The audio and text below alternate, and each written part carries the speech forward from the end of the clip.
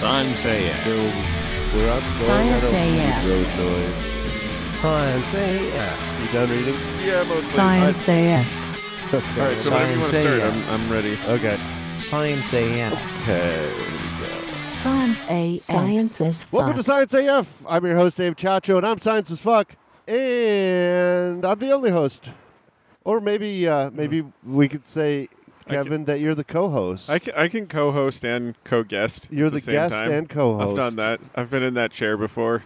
Jesse Klein is feeling ill and didn't make it in, but Kevin and I are going to soldier on anyway because Yes. I have been itching to talk about some astrophysics and some quantum physics, black holes and planets and all kinds of stuff. And Kevin, you are a physicist. Do you call yourself an astrophysicist? No, I'm a Physicist? nuclear physicist. Nuclear physicist? Yeah. I But know you from know your what's funny podcast, you're not a quantum physicist. Yeah. That's Right? right. Yep.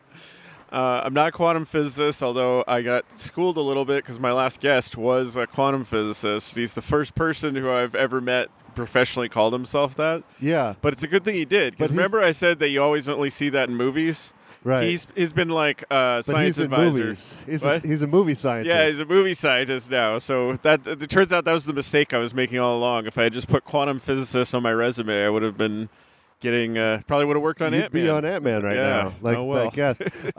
Your podcast is called Surely You're Joking. That's right. It's Shirley a great science podcast, much like this one. Mhm. And you're also a comedian. Mhm. You do stand-up. Occasionally. Occasionally.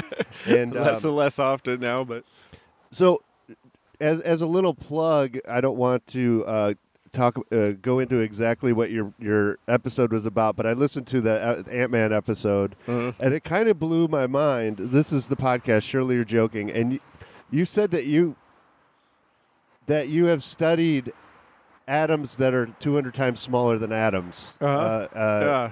By exchanging a proton in the center of the nucleus for a positron, Yeah. right? Yeah, What's you can that do all called? kinds of ones. You can make atoms that are 1,000 times lighter by switching out the proton and just having a positron. We call that positronium.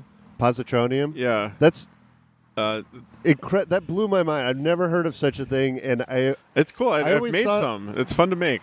you've made some. Yeah, I made some when I was in So you undergrad. have your own Ant-Man suit in production right now.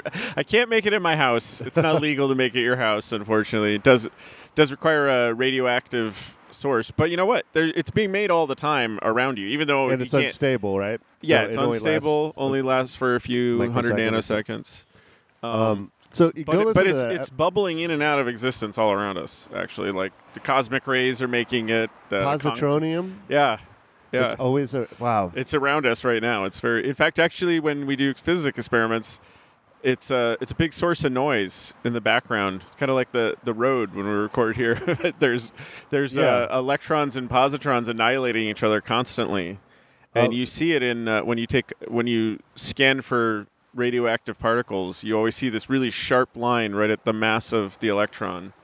And that's a positron. And that's it's the annihilation gammas from the positron and the electrons annihilating. How long have we as human kind known about this thing? So the positron was Well, discovered. I've heard of positrons. Oh, they've been around. I mean, we've known about them since what, the 60s or 50s? 30s. 30s. Yeah, the positron was discovered actually just near where my old office was at Caltech, and there's a little plaque now that says this is where antimatter was first discovered. The But first not, positron. yeah, but not. So in the 30s it was there, but it wasn't too long after that. I don't remember the first person who. It might have been Niels Bohr, but one of the early physicists figured out early on that at least in theory you should be able to make an atom of positron and electron. Okay. But Somehow now I've we've made never even come cooler across it. things. Now we make things like pionium and stuff like that. You What's can't that? make that in your backyard. You have to make it the LHC, the Large Hadron Collider. Is pionium a heavy element? Yeah, it's an even more exotic version of Of positronium. positronium. It has these two particles called pions, which have also been around for a long time, and we always thought they could be bound into an atom. So it's like a positively charged pion and a negatively charged pion. And pions are like made out of quarks, but they themselves are a quark and antiquark. So it's like you make an atom out of this weird thing that's not even like anything else. Wow. And it's getting kind of neat to be able to make all these weird different combinations, because they've all been predicted for a long time, but they take they kind of hide in the background. I always thought Ant-Man was bullshit because you can't make smaller atoms, but maybe you can. But you can. So go listen to that episode. It was very interesting, and the podcast is great. And that guy's really entertaining, by the way. Yeah. Since that episode, he won a prize for solving some like hard math problem that had been Really? yeah.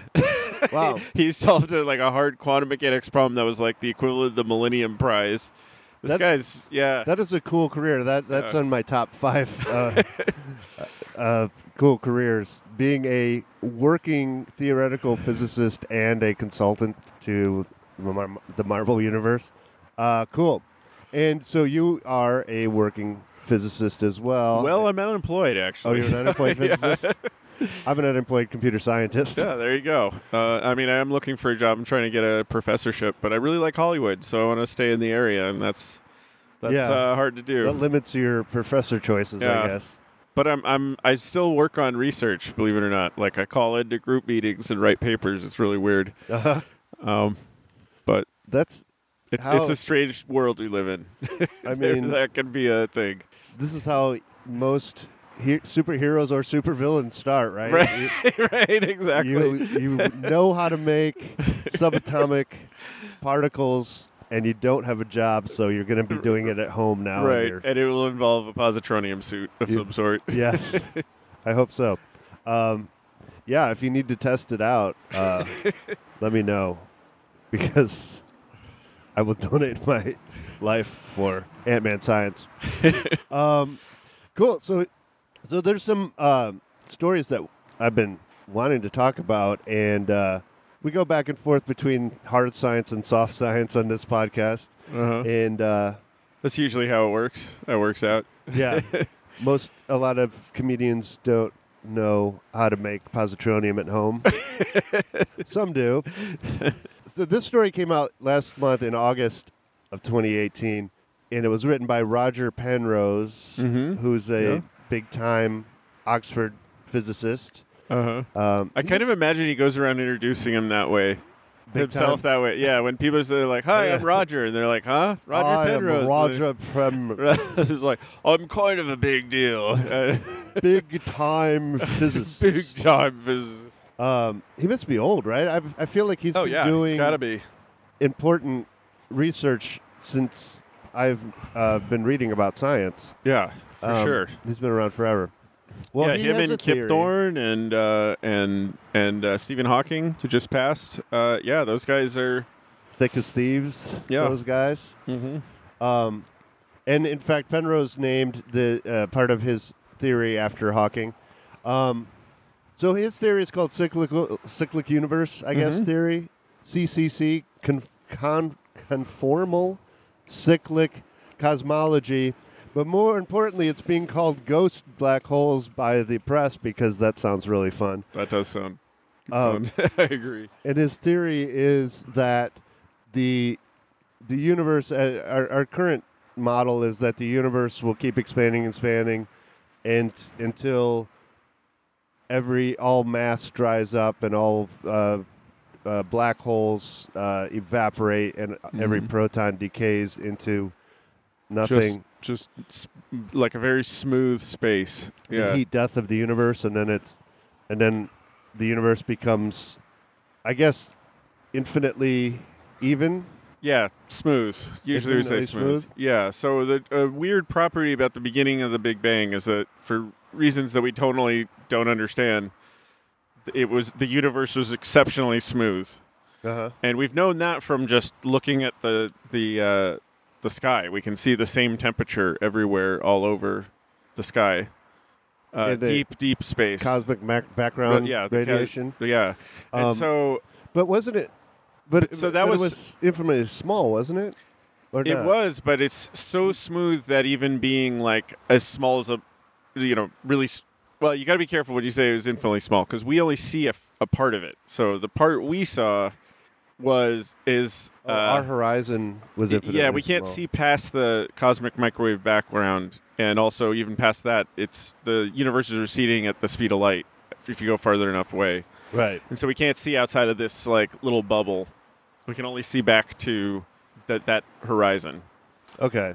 Um, So small is not small. It has to do with space time. it was small. Okay, so like there's a point where it's about the size of a grapefruit, but it's too smooth for that to have been the beginning. So A because red it's grapefruit or a yellow? like if the entire visible universe the size of a grapefruit, but that smoothness can't really be explained by it just having started like that. So people invented this theory called inflation, where it basically was at some point like the size of an atom and then expanded to this much, much bigger grapefruit-sized thing just very, expanded very fast. very fast and then slowed down suddenly. Right. And so that was a way to explain the smoothness.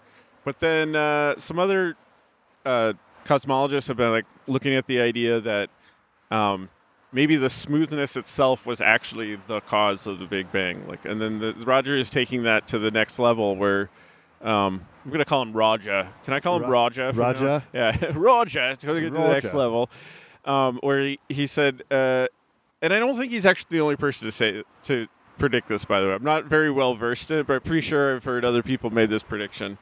He's really excited about it though. Yeah, so he's like maybe a spokesperson. He's out there hawking it, but hawking it. But not. But hawking is not. Zing pun. Hawking is no longer hawking it. But he might be if he was. He did a lot. Hawking famously did a lot of hawking. Yeah. So, one of the important pieces that Hawking added was that black holes don't last forever. They last a really, really long time, but they don't last forever. And so that just reintroduced this idea that we're going to have another smooth universe. And then so some people are like, oh, wait a minute. If we have a smooth thing at the beginning that causes this spontaneous inflation and a big bang, maybe the exact same thing happens at the end of the universe. And then once you say that, then it's like, oh, well, maybe we're having these big bangs just sort of nucleate out of the smoothness of some old universe. So the universe expands, it becomes infinitely smooth and spread out, and then another big bang happens. Yeah. Now, how is zero energy in infinitely smooth the same as infinite energy in a small point? Well, I don't really know much about that part. That always kind of bothered me. It's hard to wrap your mind around. Yeah, I'm also not really. I don't study this part of cosmology, so it's probably actually a bad person to have on it for. Everything nuclear physicists do is, and quantum mechanics, people who study quantum mechanics do. What we do is mostly. It's going to sound weird. You're really trying not to say quantum physicist. Right? Totally. I was going to say we try and be more practical, but I don't want to say like practical in that we're trying to make like a faster hoverboard or something. But like a lot of like what is really frustrating about these kinds of theories is that they really like stretch the realms of testability. And it seems like a hobby for some cosmologists. Like, as soon as we start to be able to measure actual information about the universe, like its temperature, then people are like, oh, okay, wait, I'm going to think outside of that realm so that I can still have a... it's still have a philosophical job, in a way. Yeah. It almost is like philosophy. Yeah, exactly. Because we can't test a Big Bang, I don't think. Well, Roger pointed out some people. So it's not without hope. Some people are saying, "Well, maybe we'll see." So there's a little bit of math and observation to back this up. It is the point. Yeah, you can look for these like maybe like wrinkles and scars from other neighboring Big Bangs that might appear on the cosmic microwave background. Yeah, but there's they think they found sort of low energy zones in our observable universe that can't be explained by standard model, and they think that it's best explained that those are energy pockets that have been left over from a previous Big Bang, right? I didn't read that far in the article. I think that's basically what they're saying is that they found these zones that obviously could have a different explanation, but they think that it closely fits with their cyclical model.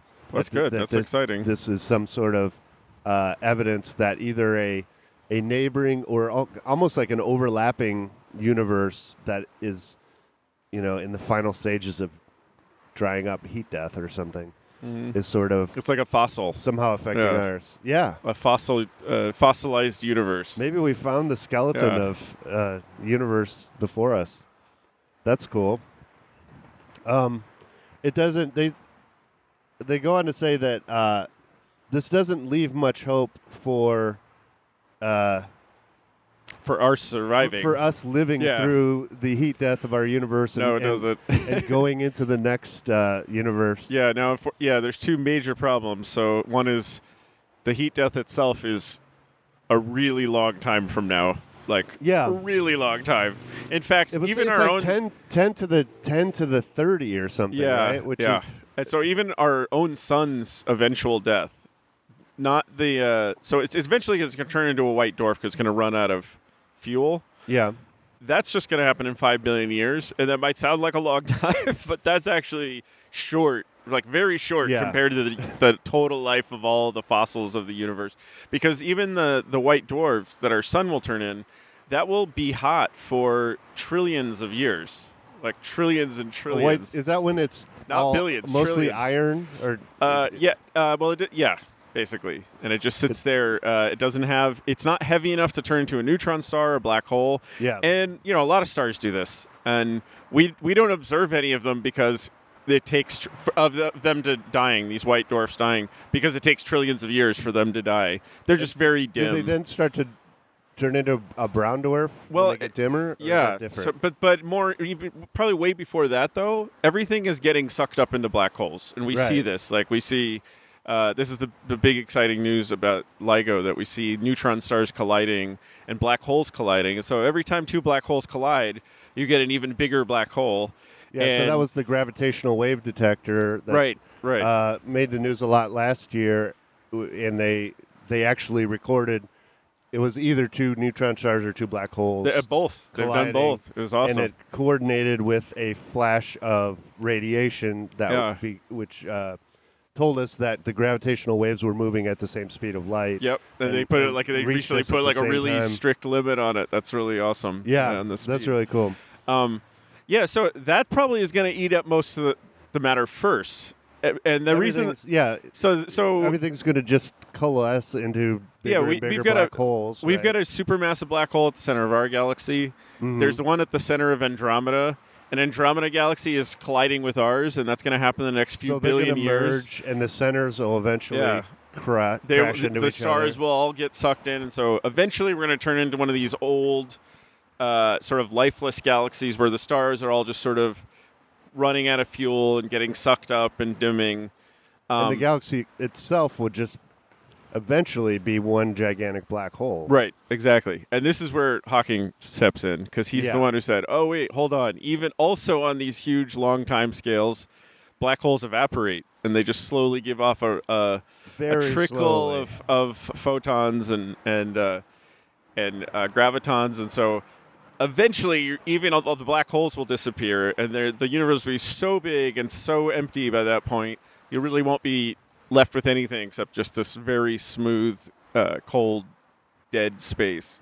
And then as the black holes evaporate, but then even mass itself, the protons, we think will decay, right, and lose their mass. And Yeah, so so it actually, would be so an this one's closer to only what I actually work energy? on, the proton Okay. lifetime.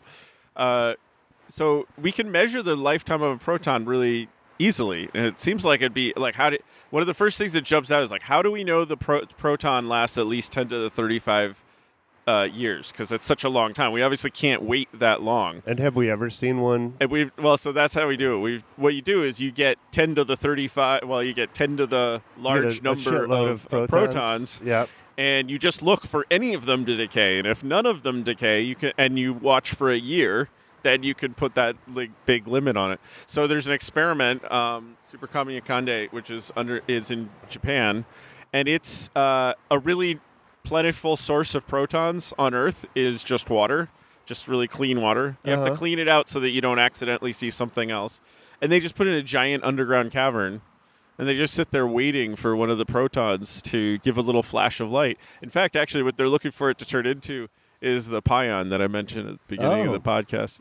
So, and has one ever done it? No, not within the experimental error. I mean, it's possible we saw it and missed it or mistagged it, but within the experimental error, we've only put a bound on the lifetime. So we don't know the lifetime of the proton. We just know that it's longer and longer every time we take more data, and they keep updating it and making it get longer. And this has actually ruled out a lot of theories.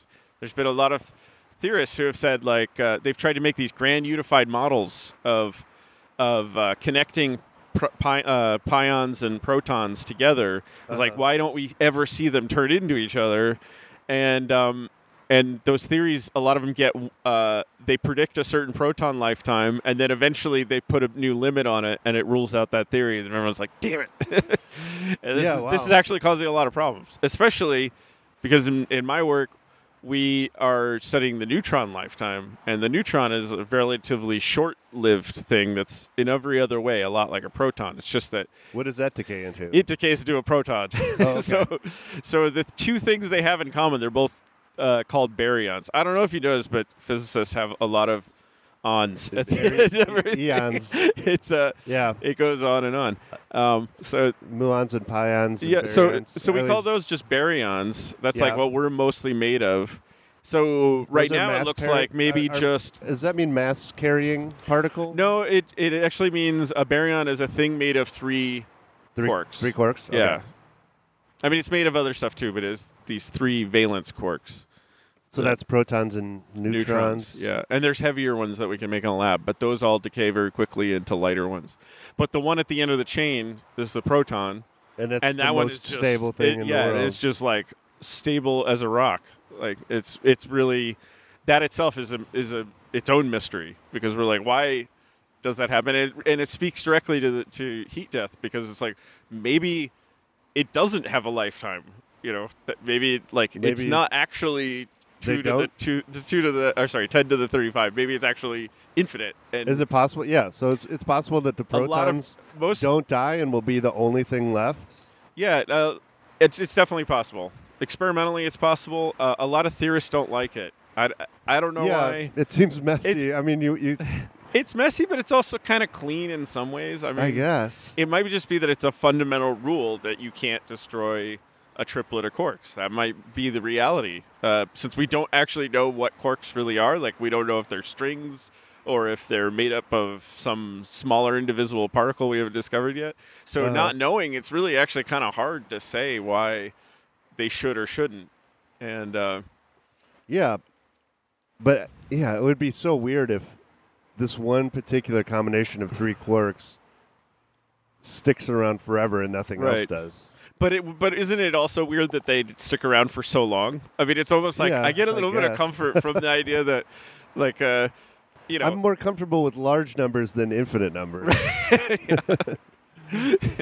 At least there's some end. Well, because me personally, I feel like if they're sitting around for a long time and then turn to something, that means there has to be something going on in there. It means there's some structure inside that we don't know about. Whereas if it's infinite, it might be just like, a basic symmetry of nature. It might be like, look, you can't, you can't rotate this thing more than 3 times and have it come out to anything else. Yeah, there's just nothing to stop it from going on forever. Wow, interesting. Ghost black holes. Maybe it's a thing, but it doesn't mean you can live forever. No. You can only live 10 to the Googleplex years or something. You have to get through the black hole squishing phase too, which is going to be pretty unpleasant. Yeah. Also even way before heat death, the universe will be just very cold. Like as all the stars run out of fuel, they're going to be. The night sky will just get progressively darker and darker as black holes eat up more and more. It's going to be boring as fuck after Absolutely. like the first Google years. Yep. Like, I mean, ironically, with no Google, I imagine. Yeah, right? There's no Google. You'll have seen every TV show. you will have binged everything on Netflix by then. So There's you not gonna be mentioned that anything infinite left. numbers feeling better in your head. Do you think, like, let's say just given an infinite amount of time, there will be, obviously all movies will be rebooted Right. endlessly, right? So Yep. do you feel more comfortable knowing that we live in a universe where a movie is rebooted 10 to the 35 times or an infinite number of times? Like, how many Ghostbusters can you make? How many Spider-Man sequels are there out there? I mean, I still feel more comfortable that there's a set limit on Spider-Man reboots. oh, I think I know why. Because you said you were in computer science, right? Yes. So I can totally like- buy. I yeah. can buy the idea that's like an infinite number of. I like of, completing sequences. Right. So if you just look at it as like a Spider-Man reboot as just an infinite combination of my Spidey senses and other nonsense Yeah. that they put in there, even then there's like a really huge number, but it's still probably finite. Not every Spider-Man exists in the Infinite Universe.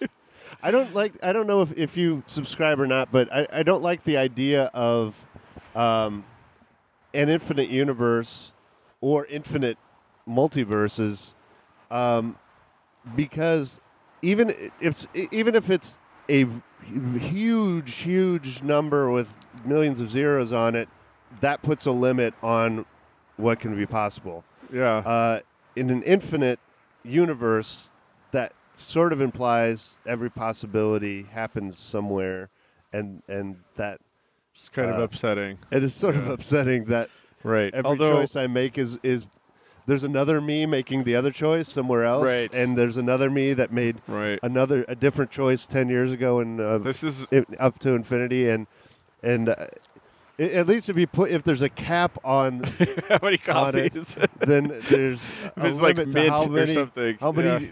mistakes I'm making right now in the entire universe. Although there's this really depressing number that you can calculate. It's related to how many Spider-Man reboots, where it's just like how far you have to travel in the universe before it's just like Before there's you meet another yourself? copy. Uh-huh. Yeah, and I think it's like 10 to, I think if I'm just going off the top of my head, I think I saw something roughly like there's a copy of you doing exactly what you're doing about 10 to the 28 light years away.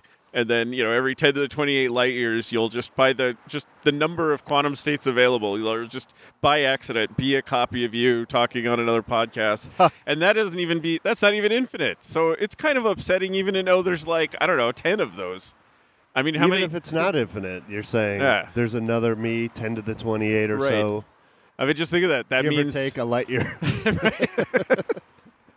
which is so not only will there be all these reboots, there's just like also accidental copies of Spider-Man like all over if you go far enough. Now, I mean, as long as Donald Glover is Spider-Man in one of those universes, that would make me feel better. And Andrew Garfield is not in that universe. would it be weird if just like that didn't happen? It's just like baryons. It's like, no, strict symmetry, can't have that. That's Just the excluded for one no one. thing that's. I've always wondered about this. So, does an infinite universe imply that every choice is taken? For instance, is there a universe where I just run and hang myself right now because that's a possibility, and or is it possible in an infinite universe that could just never happen, even though it's infinite, Well, given the setup and the circumstances? it's hard to I don't say. know what the answer is to that. No, I don't know the answer either. It's hard to say. I mean, that's why it's interesting looking at things like absolute conservation laws, like with the proton, because like you could easily say like maybe just we're unlucky and we're in a area of the not unlucky. I'm glad protons last a long time, but I mean maybe we're just a lot of theorists have suggested like maybe we're just in an area where the proton has a very long lifetime, and that's the only reason we're around. And other places it just lasts a different amount of time. Oh yeah, And that's why it's interesting to think about, is it a random number or is it an absolute law? Because an absolute law, no matter how far you go, you would never, like maybe a proton can never, for mathematical reasons that we don't know yet, maybe a proton can't ever decay. And so then it wouldn't matter how far you go, because if it's just a mathematical truth, you could go on and on and on, you never find it. So what's upsetting But- is but that it if doesn't end those- up telling us because we can those- only do an experiment here in our little pocket. And Yeah. we can't test infinities very well. But it's possible that the fundamental constants of our universe that we measure are not constant everywhere. Right, And bingo. Meaning that these rules that we know to be true here might not be. I have an issue with this, though. Can I tell you? This is a Yeah. personal issue. Okay. When theorists suggest this, like, oh, the things that you guys are measuring, those are just random numbers, I feel like it's just theorists trying to put us experimentalists out of work and get more of our grant money or something. It's like, no, they're just random. They're measuring something that's just random. Yeah. Where Theorists And are it- always looking down their noses at us practical scientists. And it's like it's such an easy way to get out of predicting something. It's like, oh, no, it's picked randomly. We don't have to, we're not going to explain it because it's just we happen to, it's almost like the most advanced way of just like, because I said so, like explanation. Yeah. Why is the sky blue? Because it said so. It's probably red somewhere random. else. I don't know. I mean, you can say mean- that about Mars, right? Except it's not true. There Right. is an underlying explanation. So just Well, saying. is there any? I mean, is there any randomness? Is there a true randomness, or is it all? I guess you would have to go down to to quantum mechanics, right? And like, are there hidden variables that make quantum mechanics truly probabilistic or not probabilistic? Well, so this but, is being heavily debated deterministic. still, unfortunately. Right. Yeah. Like Again, this is where I try and jump ship because Starting it starts from- to get too philosophical for me, and I'm like, I don't know. I don't know. Yeah, I'm not. It upsets me. And this, I, the this idea- like also tells us if we have free will or not, because Yeah. like, is the entire future determined from the Big Bang, or is there true randomness, inherent randomness. somewhere in the quantum nature of reality that makes us have? Right. Yeah, I don't know. But here's a funny way they could be related. Imagine there's two Big Bangs, and imagine the Big Bang is like the surface of an expanding sphere. Okay. There's A two higher of them next to dimensional each one. other. You mean? And there's two of them next to each other, and they're about to collide. Yeah. Now imagine you're riding along one of them, and then just particles from the other universe colliding with yours just start popping in and knocking little particles out of the way.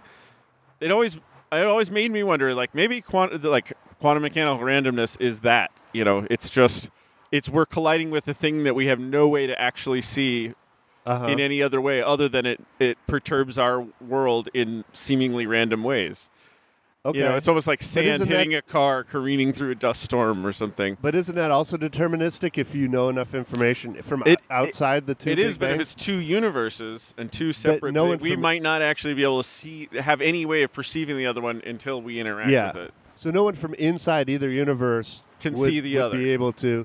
And I guess that's the weird thing, like free will, is determinism is about point of view in a lot of ways. Right. Like, yeah, totally. The people inside the two universes would be completely non-deterministic because they can't see the effect from the other universe. But then someone outside both universes, to them, it would be. it would be completely Yeah. deterministic. Which is and this is one of the things that always kind of upset me about the arguments about determinism. It doesn't upset me that much, but if you imagine especially when people bring religion into it, I'm not going to make it too religious, but I'm just going to say, like, imagine you're a fourth dimensional being, right? Mhm. It almost doesn't matter if determinism is real or not, because if you're a four-dimensional being, you see the future and the past simultaneously. So sitting You would there, see one of us as from a baby to an old Right, person right. in one instant. yeah. all So together. asking about free will is a lot like saying, like, hey, I wonder if that leaf takes personal responsibility for the trunk at the bottom of the tree. It's like an absurd statement to a higher dimensional being, because it's like these are just two objects that it grew out into a tree. Whereas from their point of view, it might be like, the scanning through the tree. Four-dimensional whereas- time crystal Yeah. of the entire life of the tree. Right. And so they're all sitting there arguing about who caused the branch to go what way. And, but at the end of the day, it's just to someone somewhere, it's just a solid object that just exists. Yeah. That bothers me a lot. It does. And going That's back why I to try free will not- as well. And, like, if there's a fourth dimensional being watching us, then, and we to them look like the entirety of our existence from birth to death, then are we making any decisions at all, or is Yeah. it just, are we just moving through a time crystal and appearing to be feeling these feelings that we are, Yeah. at a certain time? I don't know. And you said about point of view. You mentioned point of view. I mean, a big part of why we perceive time is because we remember the past. So in a way, you could just our point of view is that we're looking backwards. Yeah. Which is another way of looking at it. I mean, imagine driving a car down the road and sand is hitting you in the back. Our memories are just like our ability to look backwards. So that might be Which why we experience it as free will, because nobody remembers the future. So yeah, which comes out of entropy in the fact that like we're storing memories in one direction of time. It doesn't necessarily mean we're moving through time. It means that these memories are accumulating in this one direction. yeah, So nothing matters, people. yay. Nihilism reigns. No, don't kill yourself and don't lose hope. Every decision you're making might be important, but probably not. Speaking of religion, are the proponents of Pluto being a planet just going to become a new cult religion now? That's a good one. I haven't heard that proposed yet. It might be, because it's getting to the point where it's just like, why are people arguing about this one way or the other? I know. There was a big blow up last week. I know. And it was that in so all of the weird. papers. That Look, I think Pluto, we're ignoring something really awesome here, which is What? that Pluto is a really amazing object, and I feel Yeah. like that's not getting a lot of press. right, we're But I arguing don't about think that means semantics. it has. And who cares if we call it a planet or a dwarf planet or a sub? I mean, just last week, orbital a object. new photo came in. So you guys probably know, you probably talked about New Horizons, whizzed back Pluto. Is this a new photo? Yeah, well, that's an old one, but so let me explain. So Yep. when New Horizons went past Pluto, it went past it in less than a day. I mean, it just had a few hours to take photos, Uh-huh. and it was whizzing past it at extremely high speed. But it's way far away, and it only has one plutonium battery to send all that data back. So Uh-huh. it's the camera was fine. I mean, it's like a cell phone that's flying through space. So imagine if So it was just click, click, click, yeah, click, click, click, it taking took all these pictures. Yeah, and it took like terabytes of data. I don't actually know the exact amount, but it took a enormous amount, because that's not the part that's hard nowadays. Yeah. The part that's hard is getting all that information back.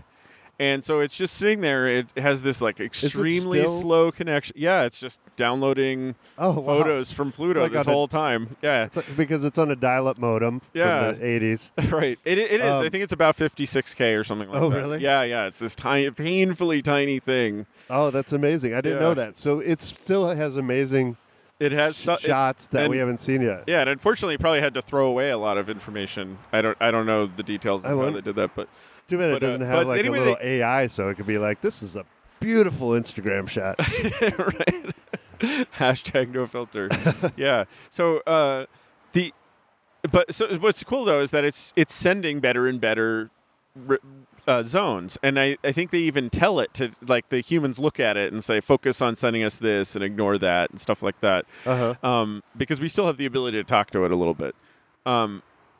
So there is some intelligence going back and forth in figuring out what are the most interesting things to send all the data on. Ooh, Now, these are unfortunately, we pretty can't say take a closer photo, because it's long gone from Pluto now. It's like whizzing off to its next target. Yeah. But anyway, there's I'm just this Googling the last week. Pluto This photos. photo came out of this. I mean, it's just undeniably like glaciers on a thing that just looks exactly like a liquid sea. Now, and it's not a water sea, but This one? no, it's zoomed in. It's really it's very tiny little spot made very big. That might be it. Where? This? Yeah, maybe. Oh, Yeah, it's a there's an even better one than flat that. plains. But you can see what I mean. rugged Like highlands. see, that's what they're doing now. They're like, okay, here's the whole picture, but like, Show So us this is a little close-up. zoomed in stuff. You've probably seen the sort of heart picture of Pluto, where it looks like a white heart in the shape of a. Oh, it is a glacier in the shape of a heart.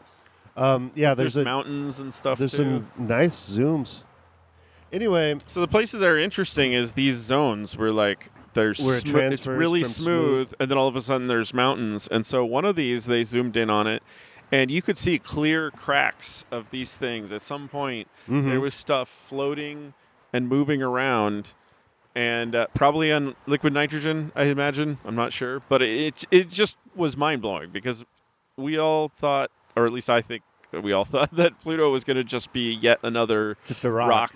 Yeah. I mean, So that's part of the thing that this new paper is arguing, that it should be a planet because it's the most interesting one. but that's a really weird definition. That's a weird argument. Yeah. And again, it's just semantics. Like, who cares what we call it? Let's study it. It's an amazing thing. Yeah. But to be, it's smaller than the moon, right? And Yeah, a lot it has smaller. In fact, it has its own moon that's almost the same size. Here's a funny example. So we see those photos of Pluto in the sky.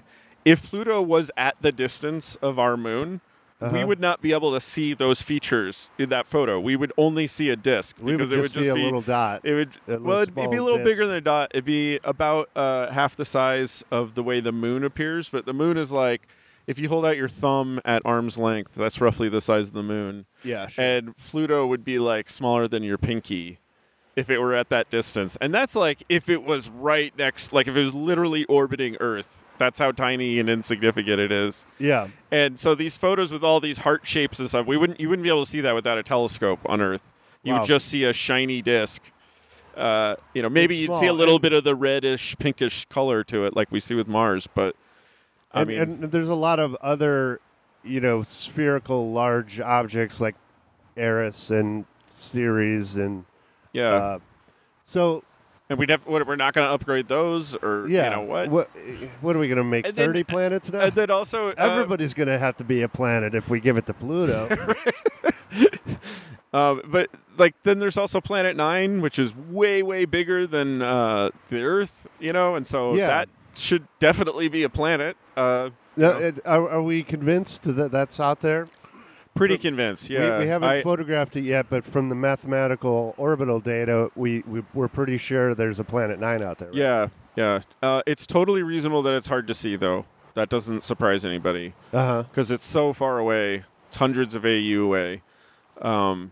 That the light, it's not just the fact that its light has to get to us and it's far away, but the sun light has to get to it And first, bounce off and and come bounce off back. and then come all the way back to Earth. So it drops off really. So the brightness of a planet drops off really fast as you move away from the sun. And we can't see it transitioning past stars or anything because it's just so small. Yeah, at the moment. Well, there might be a way to. There's micro lensing, which is a way of looking for stuff like that. That might be. Like there's the probably people looking for it that way. To look for the gravitational Yeah, you see this effect little. on light. Yeah, as a something heavy.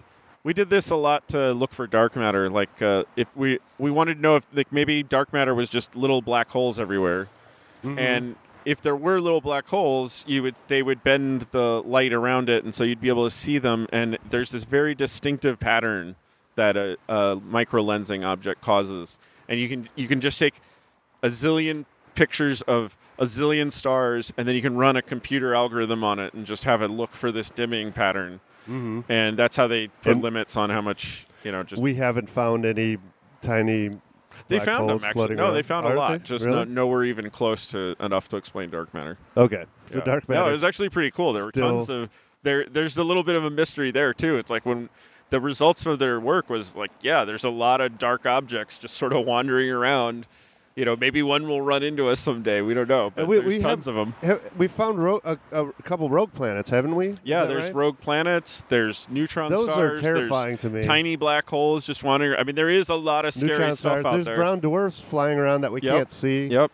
Any Probably of there's these a lot of things big planets. I mean, could maybe crash into us at any moment. maybe the solar system has 100 more planets that big, and we don't know because they're just all so far away. I don't know. Oh yeah! Wow. I mean, That's- or maybe they're not really orbiting Is the there- solar system. There probably are a lot of rogue planets just wandering, every which way Yeah. all the time, because sometimes they get ripped out of their own solar system by another planet or something like that. Yeah, that's terrifying to me. It could all be over in a few weeks if we see one coming. Uh-huh.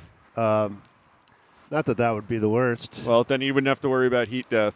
Yeah, or finding a Like- job. Right? Exactly.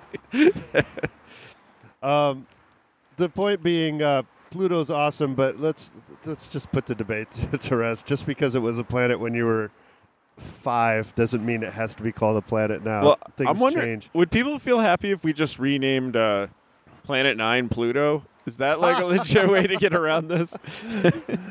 I'm sure that would make people I mean- furious. We're just changing the names of things.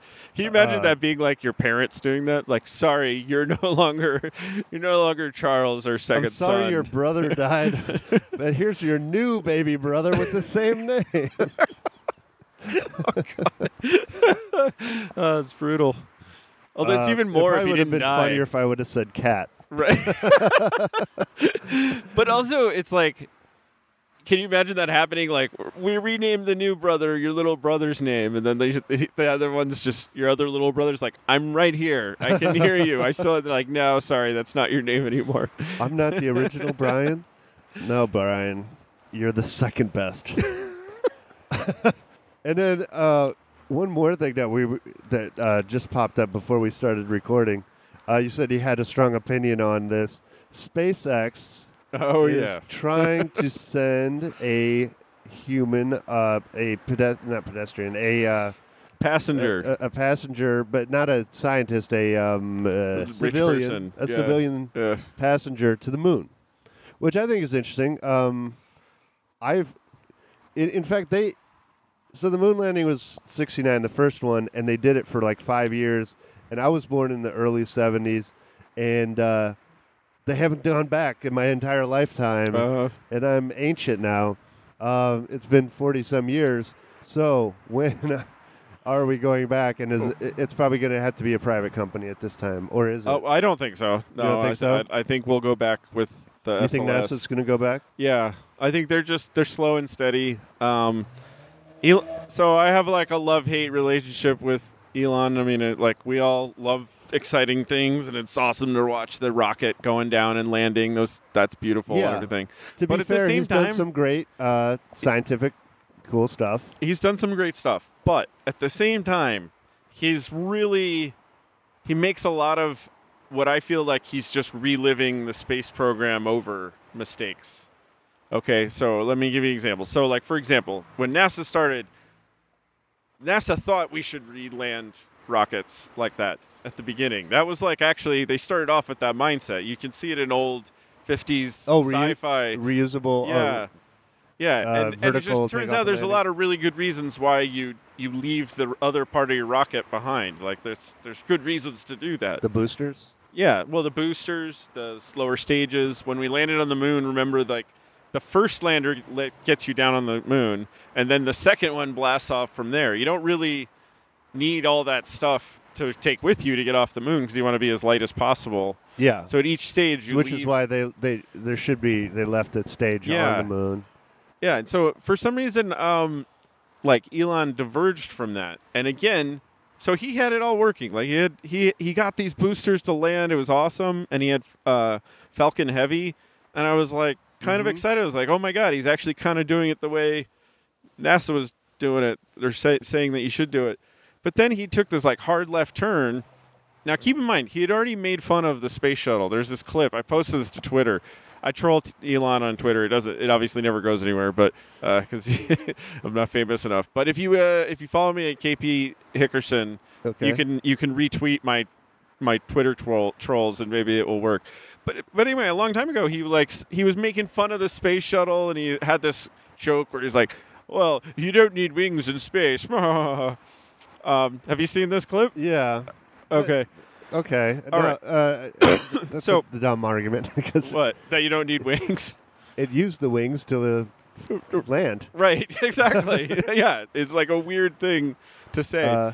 I thought at the time a good retort was like, Elon, you don't need legs. You don't need lander legs in space either. I mean, it's just, So then after Falcon Heavy, I mean, this is Elon's problem. He can't keep his message straight. Like, he keeps changing his mind. It's the same with Tesla. He gets distracted. Yeah. He's an idea guy, but he's not a follow-through guy. At least I haven't seen it that melt yet.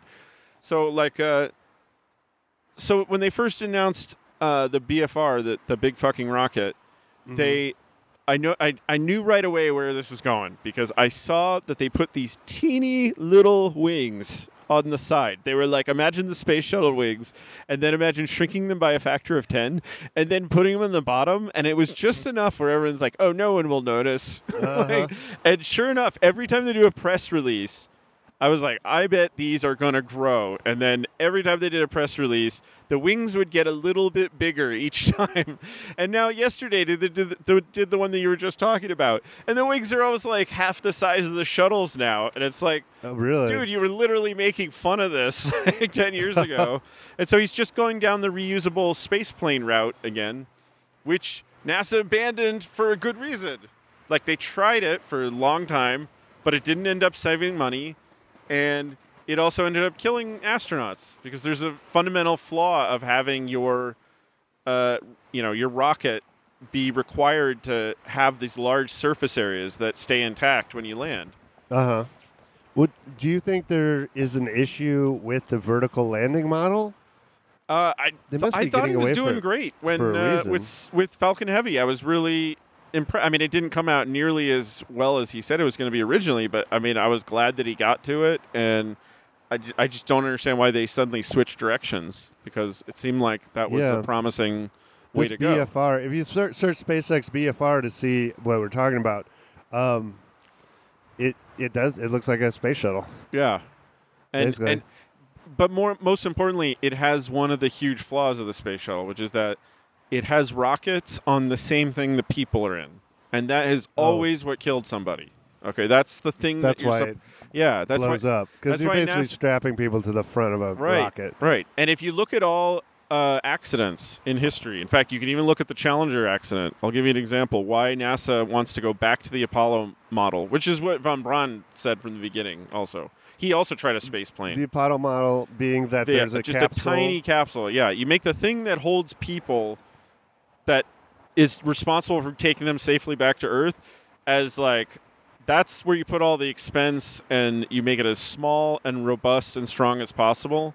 Mm-hmm. You can use other stuff to travel to Mars or, land on Mars, but you want to leave that stuff there. The thing that gets people safely back on the planet Earth, you want to be small and protected and at the top of the rocket.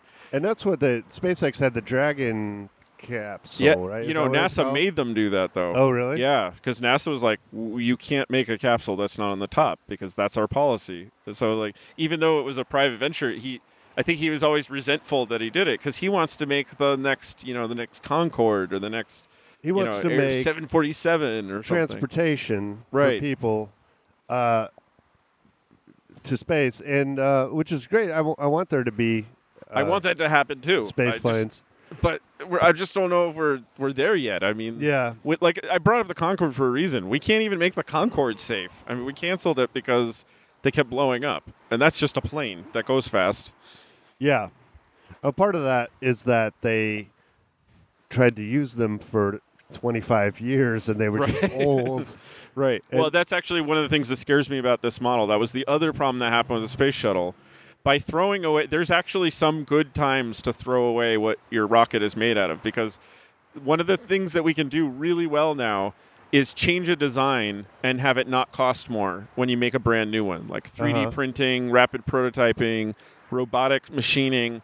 Like it to me, it's like, I feel like the reusability itself is a thing that's old-fashioned, and that the real thing we should get good at is just quickly recycling stuff and making it brand new every time, because then that's interesting. Because then you're not stuck with these legacy parts, and like our knowledge is expanding way faster than our ability to build stuff. So I think when he makes that joke of like, it's like throwing out a 747 every time.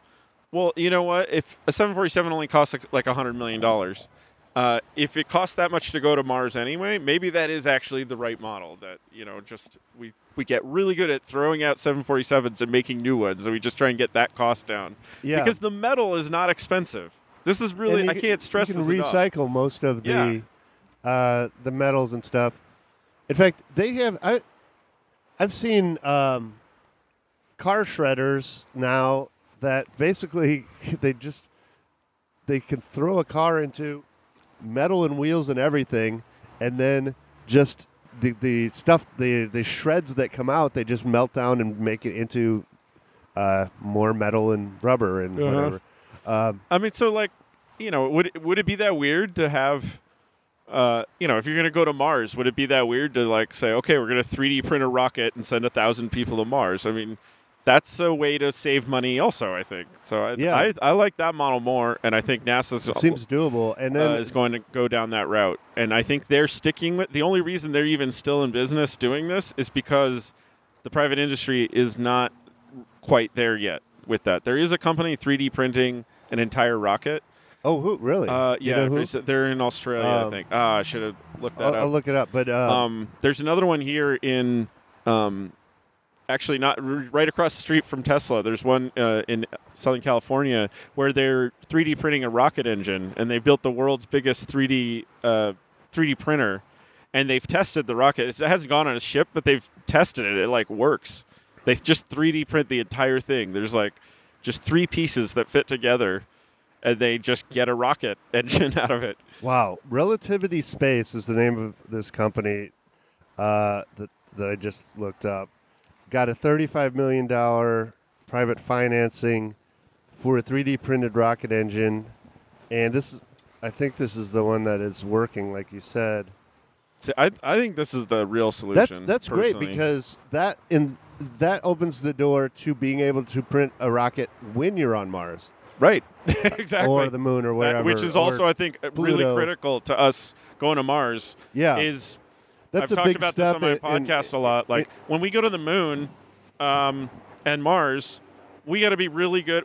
I wish we'd have private companies working on that problem. Like, how do we build an entire, space station from just bringing up a 3D printer and some sort of low-level, rock. Some sort of mining. Yeah, some sort of mining equipment. Something that can drill down and pull out the metals from the earth or whatever. And the reason that I like that model more is, like, one, it's the way we do. We're so information based nowadays. Mm-hmm. And then 2, whenever you're doing something new and dangerous, if we're always on the cutting edge, where if we identify a flaw in a design, we can just say, okay, we're not going to do that anymore. We're going to switch that. And when they did that with the shuttle, that was one of the problems with the shuttle. Is like they ran into all these known problems, and they had to basically take apart almost the entire shuttle, check everything and modify it, and then put it back together. And so the reusability ended up not really being like reusability, because it was like they were stuck with this thing they had to keep replacing every single time. Even the engines on the shuttle were supposed to be reusable, but their lifetime, that was supposed to be the big expensive part. But the lifetime of an engine was roughly like 1 and a little bit over a half of a launch. So they were always... There's so much stress involved. It's got 1 million horsepower, like... That's a really interesting point. I hadn't thought about that. So if we get really good at basically composting the old ones and then exactly, like 3D printing the new ones, then we could always have a fresh, new, non-stressed out vehicle to be flying around in. Right. I'm all for it. Great. We've been talking for about an hour now. Is there any science topics you want to get on? There was this cool discovery about using AI to look for extraterrestrial signals. The cosmic radio bursts? Yeah. And they found some. About that. They were looking for other stuff, but they found these radio bursts, and for the first time they found these are really fast emissions of an enormous amount of radio waves.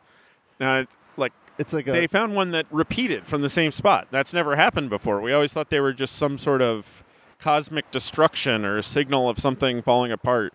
But for the first time, they found 3 of them come from the exact same spot in the sky. And robots found it. Like artificial intelligence found this, where they trained it to look for them. So first a human found one from a particular spot, and these are blasts of radio energy that lasted just a millisecond or something from millions of light years away. But then they trained a telescope on it or something, and they used artificial intelligence to look for more signals because they're hard to find by human eye, right?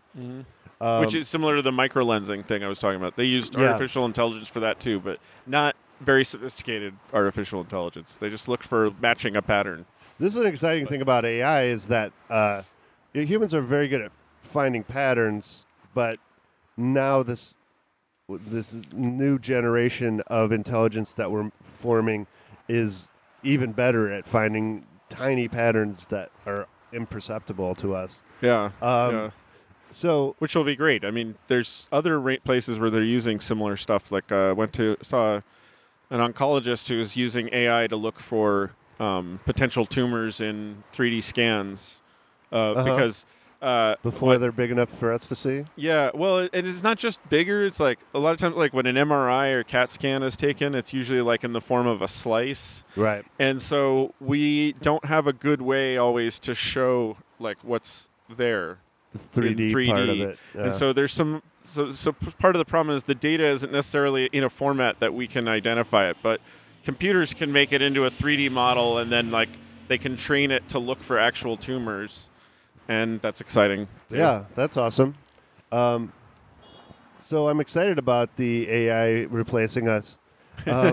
What do you think the cosmic radio bursts are? Do you have any?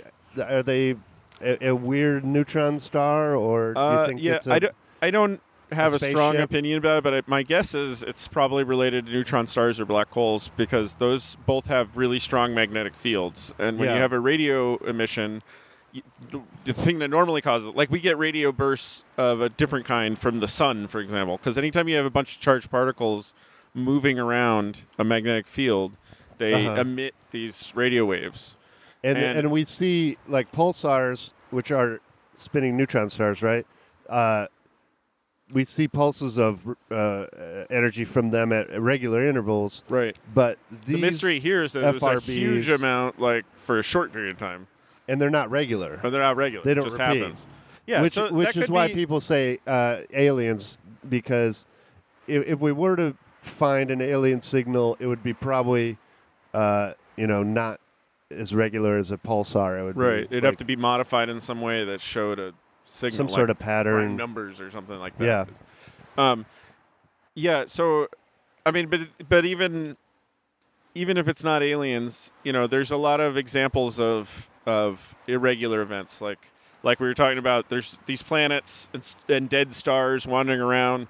So one possibility is like when a neutron star eats up the gas from a star. Let's say an unlucky star gets nearby, and so all this gas goes in at once and gets very hot. That could be a candidate for making these radio waves. It's not very exciting. It's just an but- occasional belch Right, from a neutron yeah. star chomping Yeah. down on another star. Right. Yeah. Just could something eating something else. could be Although that. one of the great things about LIGO is we might be able to start correlating those kind of events with maybe gravitational events and stuff, and that would be really awesome. Oh, that would be cool.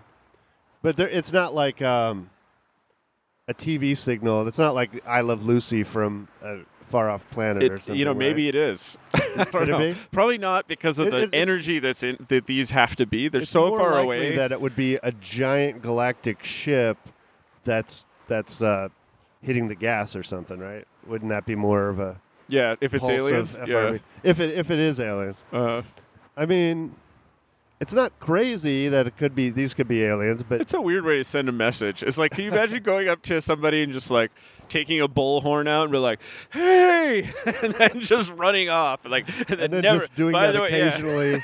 Right. I'm with gonna no just pattern. aim at somebody's like, I'm gonna aim at that planet and then just blast the hell out of them. Yeah. Actually, But it's not necessarily that they're trying to talk to us, though. It could just be that it's a side effect of the technology yeah, that they're using, that it blasts a little sure. energy wave at us. Every But once you in a have to ask yourself why so much radio. Like, why so loud? That's the thing I can't stress enough. Is these Why are they signals still in the golden age of radio? They should be listening to TV That's and sort of the internet whole by problem with looking for radio from aliens. It's like, as we've gotten better at it ourselves, I mean, it makes sense why when we invented radio, we thought that all aliens are going to be talking it. But the more Yeah. we've been going on studying it, especially in the sky, the more we're like, actually, this doesn't really make sense as a way to talk to people. Because our radio wave era was so short. It was really like 40 I'll give years you, or something. I'll give you an example of something that would make more sense to me. If I were going to send a signal to another planet, I wouldn't send it as a radio or even a laser. Which even a laser goes in a much straighter direction, by the way. But I wouldn't send it as a radio signal. I would write it down on an incredibly tiny piece of like silicon or something. I would write a message. Yeah. And I would make trillions of those. And then I would just like accelerate them at the planets, right on course with the planets, and I'd aim them exactly so that they didn't diverge anywhere, or for the most part they had a really good chance of getting to the planet. That's how I would do it, and I'd send them as near the speed of light. Those would And be so easily missed, though. You mean a physical mass object? yeah, like imagine a great. Well, but it's something maybe we should be looking for. Like maybe we should collect little pieces of dust and say there was like, that. we should look at these pieces of dust, see if they have a pattern on them or something. We that extra solar comet that came through, Wameamea or whatever it's called. But unfortunately we couldn't intercept it. So yeah, exactly. I mean, we didn't know about it until like it was we gone. wouldn't if there was a message written on it. Right. We don't have the technology to read it. Well, some people even said maybe it was a dead ship, because it was so long. Do you remember that? Yeah. part? It was super long, which is weird. Yeah, it is weird. It feels like. And it was rust-colored. I thought that was hilarious. It was rust-colored? Yeah. Like, wow. Like, how annoying would that be if we, like, it was a spaceship that flew by and we're just like, oh, oops. I guess we'll just wait. I know. I mean, it feels like it could have been. Like, do we know that it was a rocky comet or icy comet? We No. don't In know fact, I think I saw a headline. I didn't investigate further, but I think some people are even calling into question that it was actually from outside the solar system, that they might have made some errors in the orbit. I hope that's not true. I didn't read it because I don't want to know that. I liked the idea, thinking that it was the first it's like Pluto's a planet thing. Sometimes you just get attached to it. Well, there's no reason that something from outside the solar system couldn't come in and slingshot away, and it's exciting that we've finally seen something do that. Hopefully, but you're saying that it might just be in a very large elliptical orbit or something. Yeah, which is weird because I saw a plot of the orbit. It didn't look like that way to me, but yeah, me too. It looked like a big parabola, but like I said, I literally chose not to read the article because I was like, this is too upsetting. I've had too rough a year. Let us have this. Yeah, at least. Especially since it's gone anyway. So it's like, oh well, we can't investigate further anyway. It doesn't even matter. Yeah, I know. I wonder. I almost want to send a ship and be like, come back, and go send a ship after it. Mm-hmm. People talked about it. It might happen. Really? Someday. Yeah. I sure. mean, and it's I think not more going like light speed or anything. It's going attainable speeds that we might be able to catch up to in 50 years, maybe. Yeah, absolutely. Voyager is on a similar kind of orbit. I mean, it's on it's escaped the gravity of the sun, so we definitely can make things go that fast. Yeah. I think the issue is it better to spend money on that one, or is it better to try and get ready in case another one comes up? We just need to find evidence of aliens before I'm done here on Earth. So I mentioned the looking for little grains of rice with writing on it. Yeah. Then there's an even simpler one, which is just, why not just send microbes to every planet and just let them see for themselves what their life looks like? That's itself a message. So another alternative is maybe we're being rained down on with little DNA messages. That might be aliens, why we're here in the first place. Yeah, exactly. We might actually be the message, and that's the reason we can't see it. Maybe we're literally being rained down. All over. There might be humans all over the galaxy that are just seeding planets, right?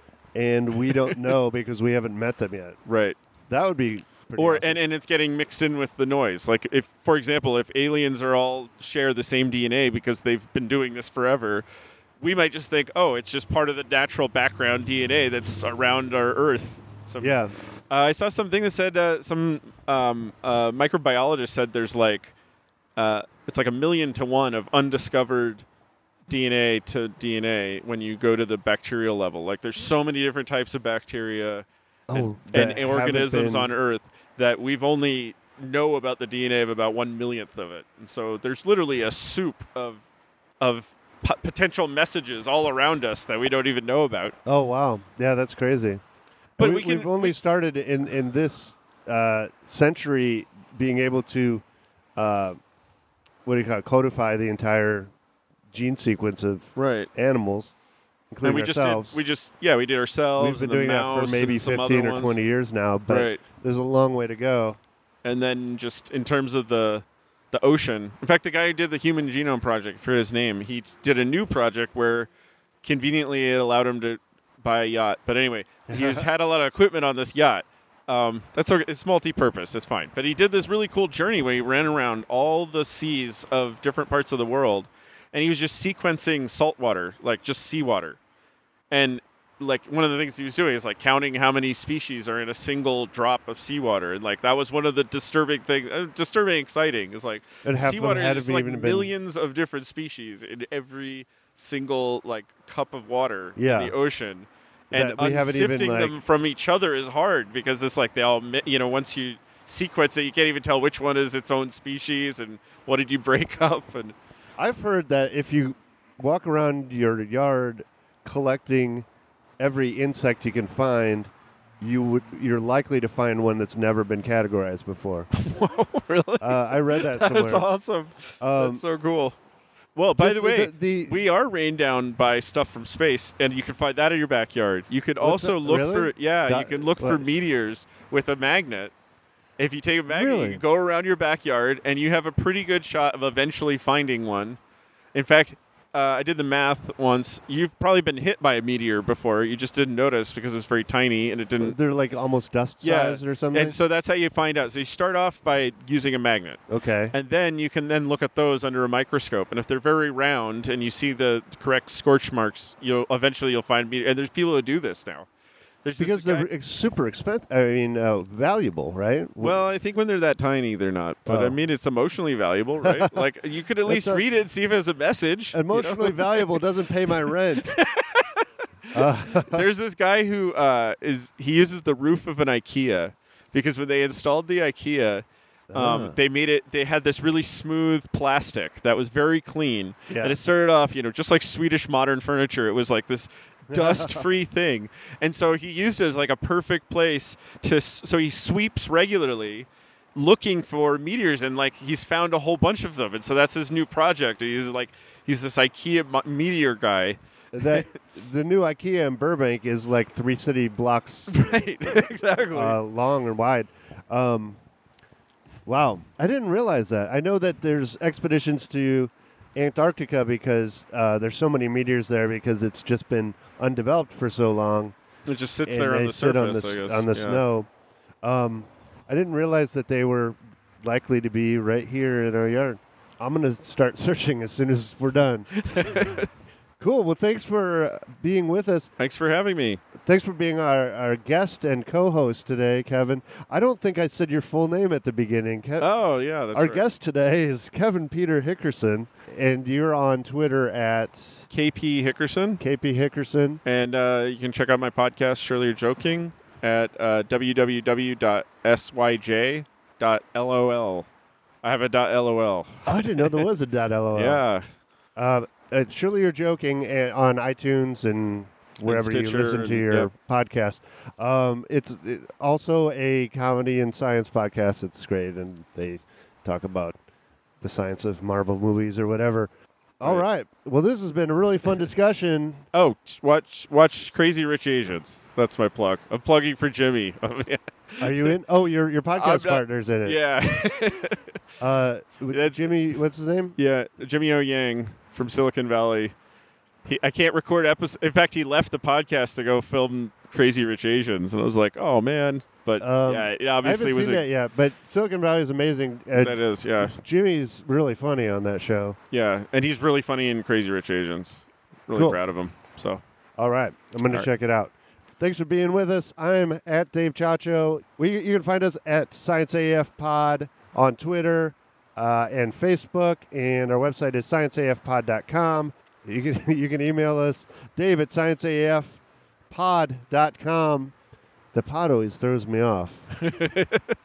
Why didn't I get scienceaf.com? That's probably taken. But you could try .lol. Scienceaf.lol. I bet that's coming available. soon. Thanks, Kevin. This has been really fun. Thanks for having talk. me. See y'all later. Bye. Science AF. Science AF.